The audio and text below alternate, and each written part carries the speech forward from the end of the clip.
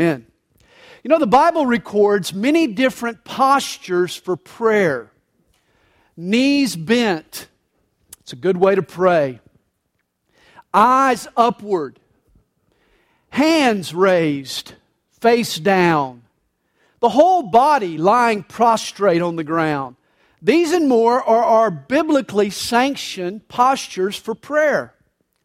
In fact, once 3 pastors, they were trying to decide which prayer stance or posture was best.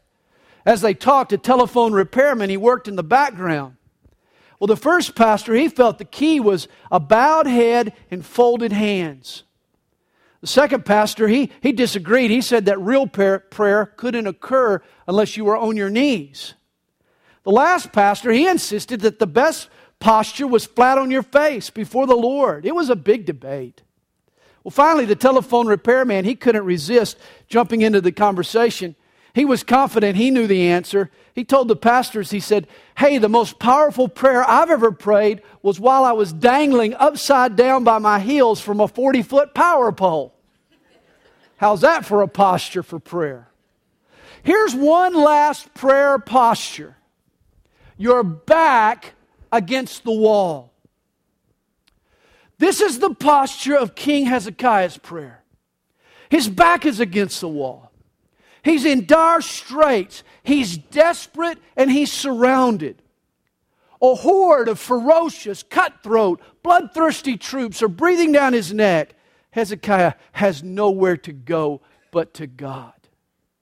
King Hezekiah's prayer was a back against the wall prayer. Have you ever prayed such a prayer? Have you prayed such a prayer this week? Some of my best prayers have been back against the wall prayers. Often my prayers are sparked by scary circumstances, situations that are stacked against me. Troubles have me hemmed in. There's an awful lot at stake. My back's against the wall, and I have nowhere to turn but up. This was the case for King Hezekiah of Judah.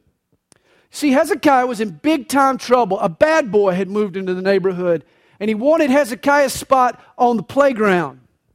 This bully was the dreaded Assyrian army. Apparently, the Assyrians had never heard of the Geneva Conventions or humane treatment. They were the most heinous, brutal, cruel, bloodthirsty army to ever roam the earth. The Assyrians were a sword with no conscience. After conquering a village, they would take a prisoner. They would hold him on the ground, reach into his mouth, and rip out his tongue by its roots. Once the city had surrendered, the Assyrian torturers would then come in and amputate arms and legs, hack away feet, pluck out eyes, cut off lips and ears. And then, as if defeating you and torturing you were not enough, they would then take your wife and kids and set fire to them before your very eyes. Meet the barbarians. It became an Assyrian trademark to set a pile of skulls right out at the gate of the conquered city, just to remind those that had been left behind what would happen if they ever rebelled. Often the Assyrian troops would skin their prisoners alive, like a hunter dressing a deer or a fisherman cleaning his catch. It's believed many of Hitler's crimes against the Jews were borrowed from the ancient Assyrians. You can't read about these Assyrians without it causing the hair on the nape of your neck to stand straight up. These were a cruel and a brutal people. Now, how would you like to see these fiendish foes camped just outside the walls of your city? We're talking probably 200,000 strong. Just about the population of Columbus, Georgia. That's how many there were. How would you like to see them outside your city? This was the dilemma facing King Hezekiah. This army had camped outside Jerusalem. You think you've been in some tight spots? Hezekiah's back has been pushed deep against the wall. Reminds me of the story from long ago when ships sailed the 7 seas. A British naval captain was informed that a Spanish galleon was just off his port bow. He called for his first mate and he ordered, "Quick, bring me my red vest and man the battle stations." A battle was fought, the ship defended. But the next day, The same lookout cried out, 5 Spanish galleons off the starboard bow. Obviously, the enemy had gone back for reinforcements. Again, the captain called for his first mate and he barked instructions, quick, bring me my red vest and man the battle stations. Another battle raged at sea and the crew barely staved off the Spanish sailors. But the first mate, he started thinking, he said, why does the captain always go into battle wearing his red vest? And so he asked. Well, the captain replied, he said, well, if I ever get wounded in battle, I don't want my men to see me bleeding. So I wear my red vest so it'll absorb the blood and so they won't be able to know that I'm bleeding and they won't get discouraged and they won't lose heart. Oh, the first mate was so impressed. Man, I am serving such a brave ship captain. Well, the next day the Spaniards again attacked. This time the lookout shouted with a loud voice, I see the whole Spanish armada. Well, this time the captain called for his first mate and he shouted, quick, bring me my red vest, my brown pants, and man the battle stations.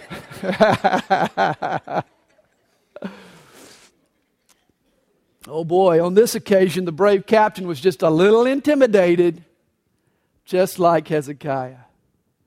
And yet Hezekiah didn't call for his red vest or for his brown pants. He called on the Lord. He prays. And his back against the wall prayer is recorded in Isaiah 37. We're going to read it, and then we're going to discuss how we can pray similar prayers. Verse 14 begins, and Hezekiah received the letter from the hand of the messengers and read it. And this was a threatening letter. It came from the Assyrian general. It was meant to intimidate Hezekiah into surrender. And Hezekiah went up to the house of the Lord and spread it before the Lord. Then Hezekiah prayed to the Lord, saying, O Lord of hosts, God of Israel, the one who dwells between the cherubim, you are God, you alone, of all the kingdoms of the earth. You have made heaven and earth. Incline your ear, O Lord, and hear. Open your eyes, O Lord, and see. And hear all the words of Sennacherib, which he has sent to reproach the living God.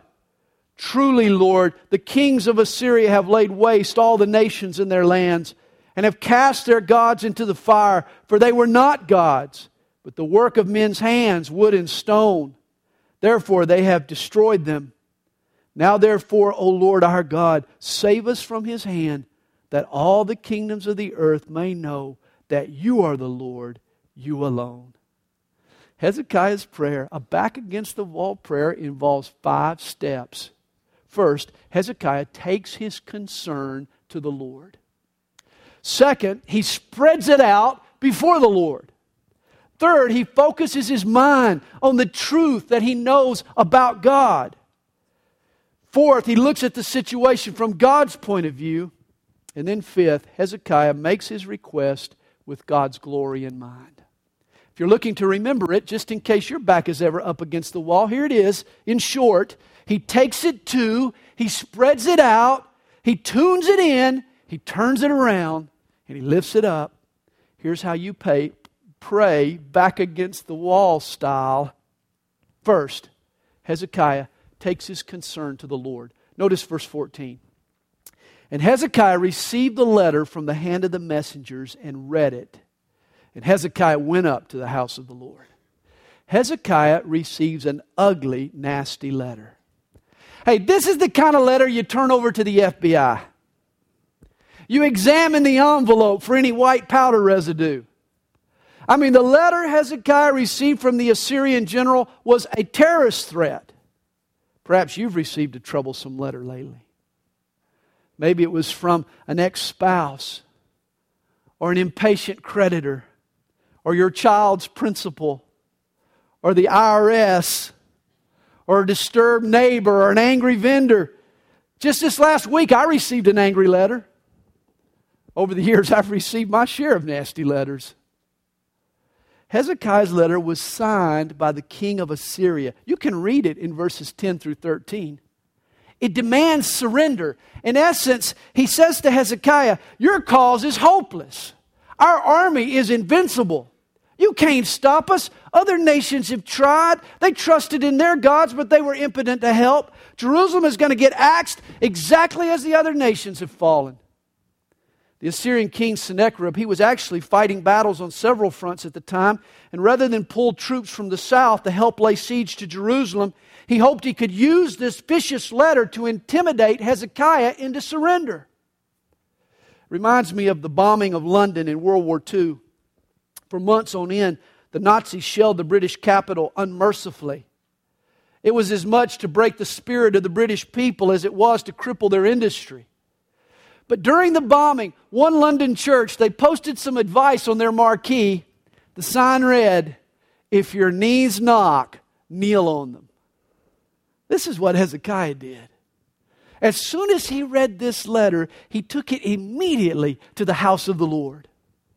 Before he discussed it with his counselors or met with his cabinet or even put a phone call into his wife, before he posted it on Facebook and Twitter, he left the palace and he took this letter to the Lord. You see, back against the wall prayers, they eliminate all formality and all protocol. They cut to the chase. There's no time for discussion or debate or friendly counsel. Back against the wall prayers run straight to the heart of God. Reminds me of the old Superman movies. After the fiendish villain revealed his diabolical scheme, someone would always jump in and suggest it's time to call the police. And that's when you'd always hear the line, "No, this is a job for Superman." Well, this is the attitude of Hezekiah's prayer. Hezekiah walks right past the experts and the generals and the counselors paid to give him advice. Oh, he may listen later, but he knows their opinion is not going to change the situation. His back is against the wall. And he knows he needs God's intervention. He takes his concern straight to the Lord. Then notice the second step. He spreads it out before the Lord. Just spreads it out. He took the letter and he unrolled the scroll and he laid it out.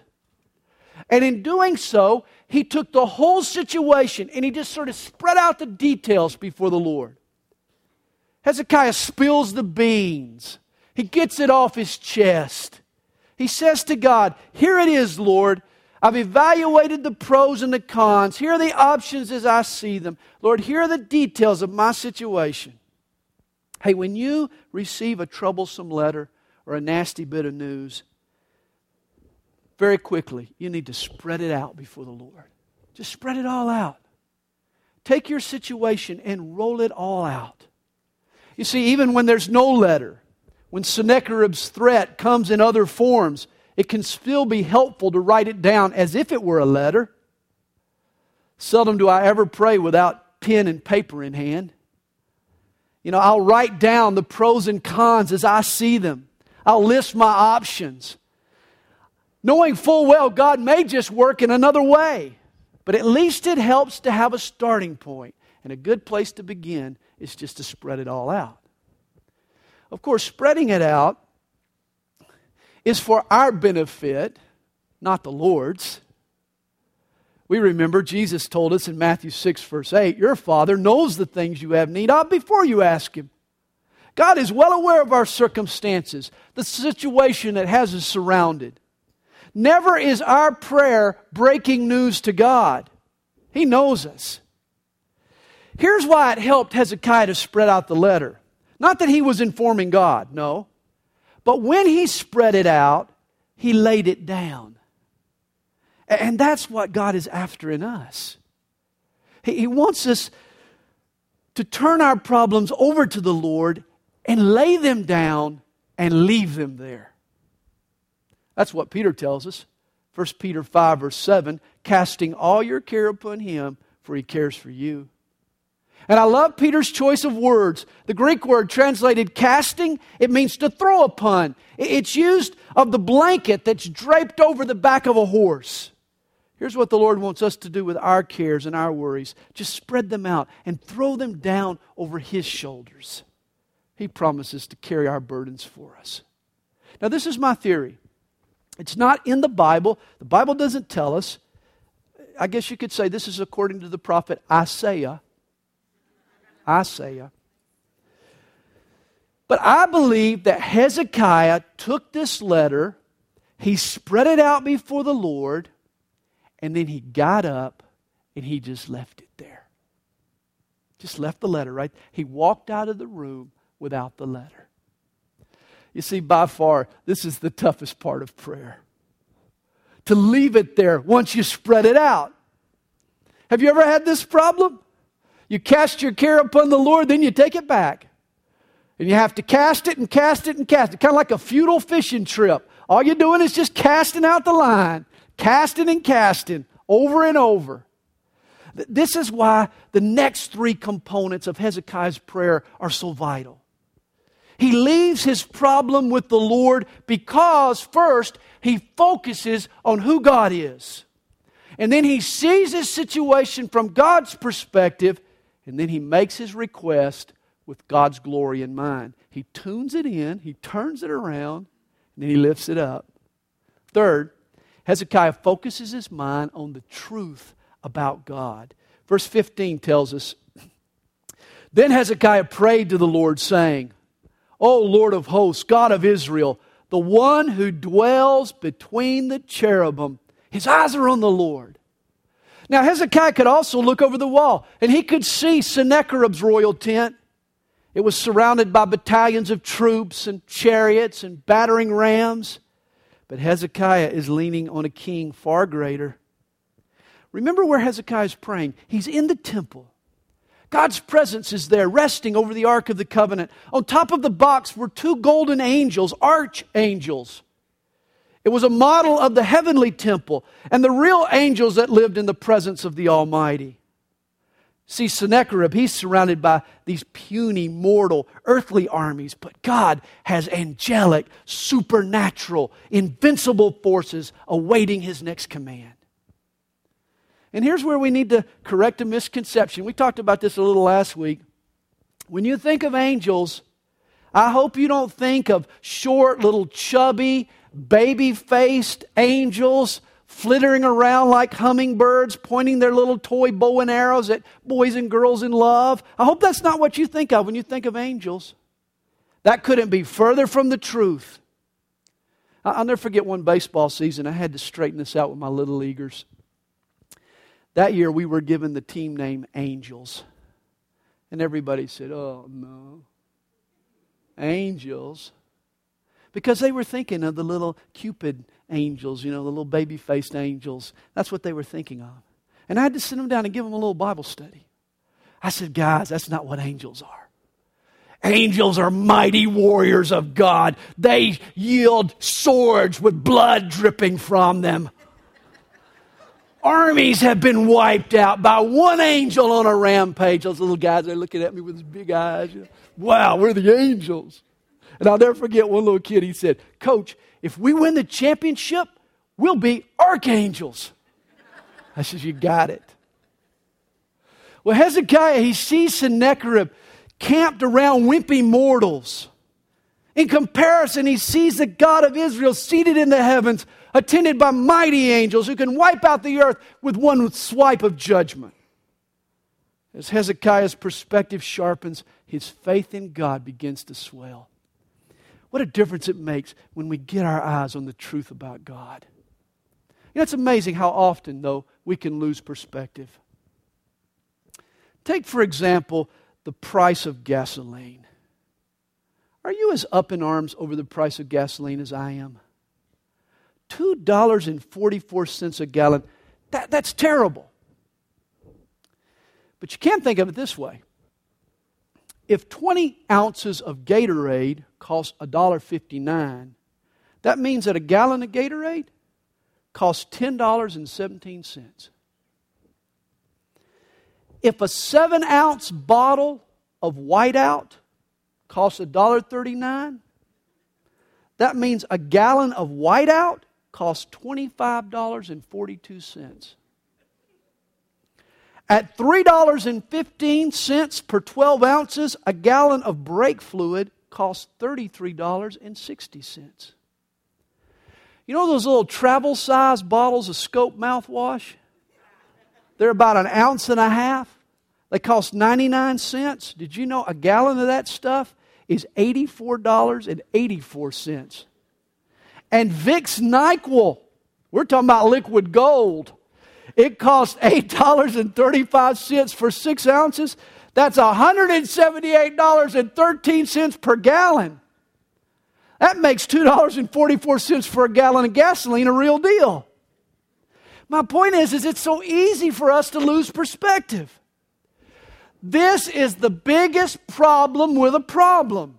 It's not the problem itself, but it's how the problem distorts our perspective.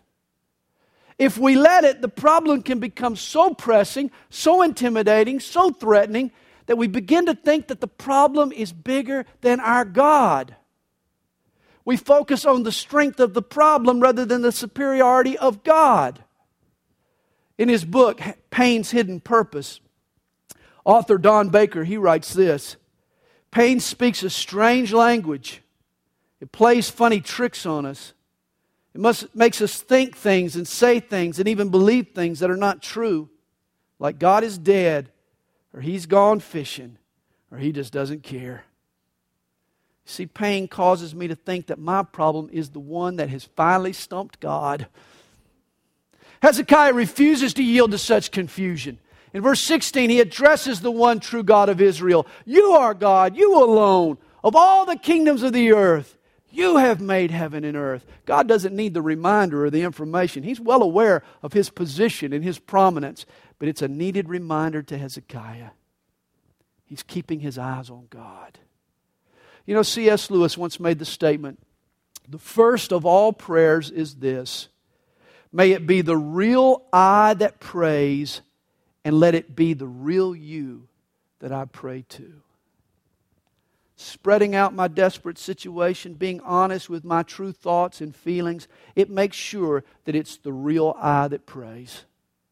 But then focusing on the truths of Scripture, on the power and the supremacy of the one and only God, that then ensures that it's the real you, Lord, that I pray to.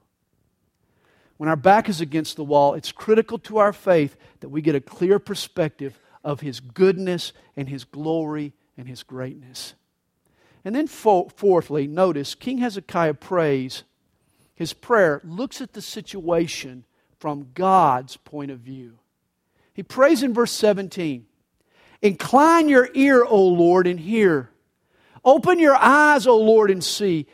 And hear all the words of Sennacherib, which he has sent to reproach the living God. I mean, Hezekiah now turns this whole situation around. The king of Assyria has addressed this letter to Hezekiah, but in reality, it was an offense to God. As Hezekiah puts it, the words of Sennacherib reproach the living God. God, this is your problem, not mine. He's blaspheming you, Lord, not me. You see, if Hezekiah had dwelt on this for a while, he might even have felt sorry for Sennacherib. I mean, think about it. This man has blasphemed and cursed and defiled and degraded the Almighty, the Holy One. He needs to be pitied. I mean, it's as if he's blindfolded, speeding down the wrong side of the expressway, headed straight for an 18-wheeler. It's only a matter of time, man. God's judgment's going to wipe him out before he realizes what hit him. Look at what Hezekiah prays in verse 18. He says, truly, Lord, the kings of Assyria have laid waste the nations and their lands, and have cast their gods into the fire, for they were not gods, but the work of men's hands, wood and stone. Therefore they destroyed them. You see, when the Assyrians went to battle, they viewed the conflict as sort of an our God versus your God proposition. Who's got the greater God? And because Assyria always won, they figured that they did. But in his letter, Sennacherib points out to Hezekiah that the gods of the nations that Assyria had conquered did nothing to help the people that trusted in them. Thus, he concluded, why would the God of Israel be any different? But see, Sennacherib's logic had one fatal flaw. The proud king never considered that the nations he conquered served worthless idols, and that his army had never faced the one true God. Keep knocking on the door and you'll find the true God eventually. That's what Sennacherib was about to find out. You see, back against the wall prayers, they major on this very point. They remind us that if we serve the one and only God, then our situation is different. It's not like everyone else's situation. Often doctors will point to precedent. They'll point out that no one has ever survived the disease you've contracted. Isn't that what Sennacherib is saying to Hezekiah? None of these other nations survived. Up until now, Assyria's march through the Middle East had yet to be contested. So why should Israel survive their siege? Doctors can be just like Sennacherib. They quote you the statistics, but they don't consider that your disease might just have run into the one true God who is all-powerful and can heal that disease. Perhaps you've been told by your friends or by a counselor that there's no way that your marriage can be reconciled. Every other couple who's ever had similar problems have seen their relationship dissolve. Why would your marriage be any different? Well, if you focus on your problem, it won't be. But if you add the God factor to your situation, if you plop God down in the middle of your marriage and you put your faith in Him, nothing is impossible. You see, you pray a back-to-the-wall prayer and God just might work a back-to-the-wall miracle. Well, finally, Hezekiah, he makes his request with God's glory in mind. Verse 20. Now therefore, O Lord our God, save us from his hand, that all the kingdoms of the earth may know that you are the Lord, you alone. Hey, Hezekiah knows that God's glory is on the line here. His conflict with Assyria is not just a battle between two kings or a battle between two armies. This is a battle against God and Satan. And Hezekiah wants God to win so that all the world will recognize his sovereignty. Yet Hezekiah exemplifies the submission here that we need to emulate. Does he care about his own hide? I would imagine he does. Who wouldn't? But you see, it's not just his own welfare. It's not just his own hide that concerns him. Hezekiah cares just as much about the glory of God and the reputation of God. Notice in verse 19, Hezekiah merges his obvious desire to be rescued with his desire for God to be glorified. And I believe any prayer that can't merge my concerns with God's glory is a prayer that I shouldn't even be praying. Remember 1 John 5 verse 14. He says, this is the confidence that we have in Him, that if we ask anything according to His will, He hears us. And if we know that He hears us, whatever we ask, we know that we have the petitions that we have asked of Him. Notice the key to prayer is to pray according to God's will. It reminds me of the man who complained. He said, when I was 20, I prayed for $1 million. When I was 30, I prayed for $1 million. When I turned 40, I prayed for $1 million. Now that I'm 50, I've come to two conclusions. Either I'm praying for the wrong thing or God isn't picking up His messages. Let me assure you, your unanswered prayers are not God's fault. You know, you can pray the wrong prayers. You can pray in the wrong way. I've prayed prayers that I'm glad God didn't answer. They were misguided. I know folks who make terribly selfish requests, and because God doesn't then come and cater to their every whim, they conclude that He isn't taking messages. To these people, God is just a blessing dispenser up in the sky. Plug in a prayer and out pops a blessing. Hey, that is not the God of the Bible. That is not how God works. You see, what if a 5-year-old kid sat down at the dinner table and asked for ice cream instead of vegetables? You see, just because his mother didn't satisfy his request doesn't mean she doesn't love him or that she doesn't care about him. How foolish. No, the mother sees a bigger picture. She cares about him in a deeper way, a way that he can't yet grasp and appreciate. In reality, the very fact that his mother doesn't cave into his demands and give him all he wants, that's the proof that she loves him. You see, back against the wall prayers, they're bold, they're desperate prayers. They cut to the chase and they exude great passion. But if you don't humble yourself, When your back's against the wall, you got a bigger problem than Sennacherib. Your bigger problem is your pride. Why in the world is your back against the wall? Why has God allowed this in your life? It's because He wants you to embrace His will, not your will. You've missed the point. God is trying to humble you. He wants to expose in you your need for Him. Whenever your back's against the wall, it's time for you to submit to God's ways and God's will, regardless of how the outcome might affect you. Well, we can't leave the story without reading God's answer to Hezekiah's prayer. Jump down to the end of the chapter. You remember those macho angels that surround God's throne? Well, God dispatches one of them to fight against the Assyrians. It happens in the night. Verses 36 and 37 provide us the play-by-play. Then the angel of the Lord went out and killed in the camp of the Assyrians 185,000. And when people arose early in the morning, there were the corpses, all dead. So Sennacherib, king of Assyria, departed and went away, returned home, and he remained at Nineveh. Obviously, Sennacherib ran into the real deal God and into a king who put his trust in him. Will you trust God? When your back is against the wall, will you pray Hezekiah's prayer? God can rescue you just as He did the king of Judah. Today, if you're surrounded, don't hesitate. Be a Hezekiah. Take the letter and spread it out before the Lord. Father, thank You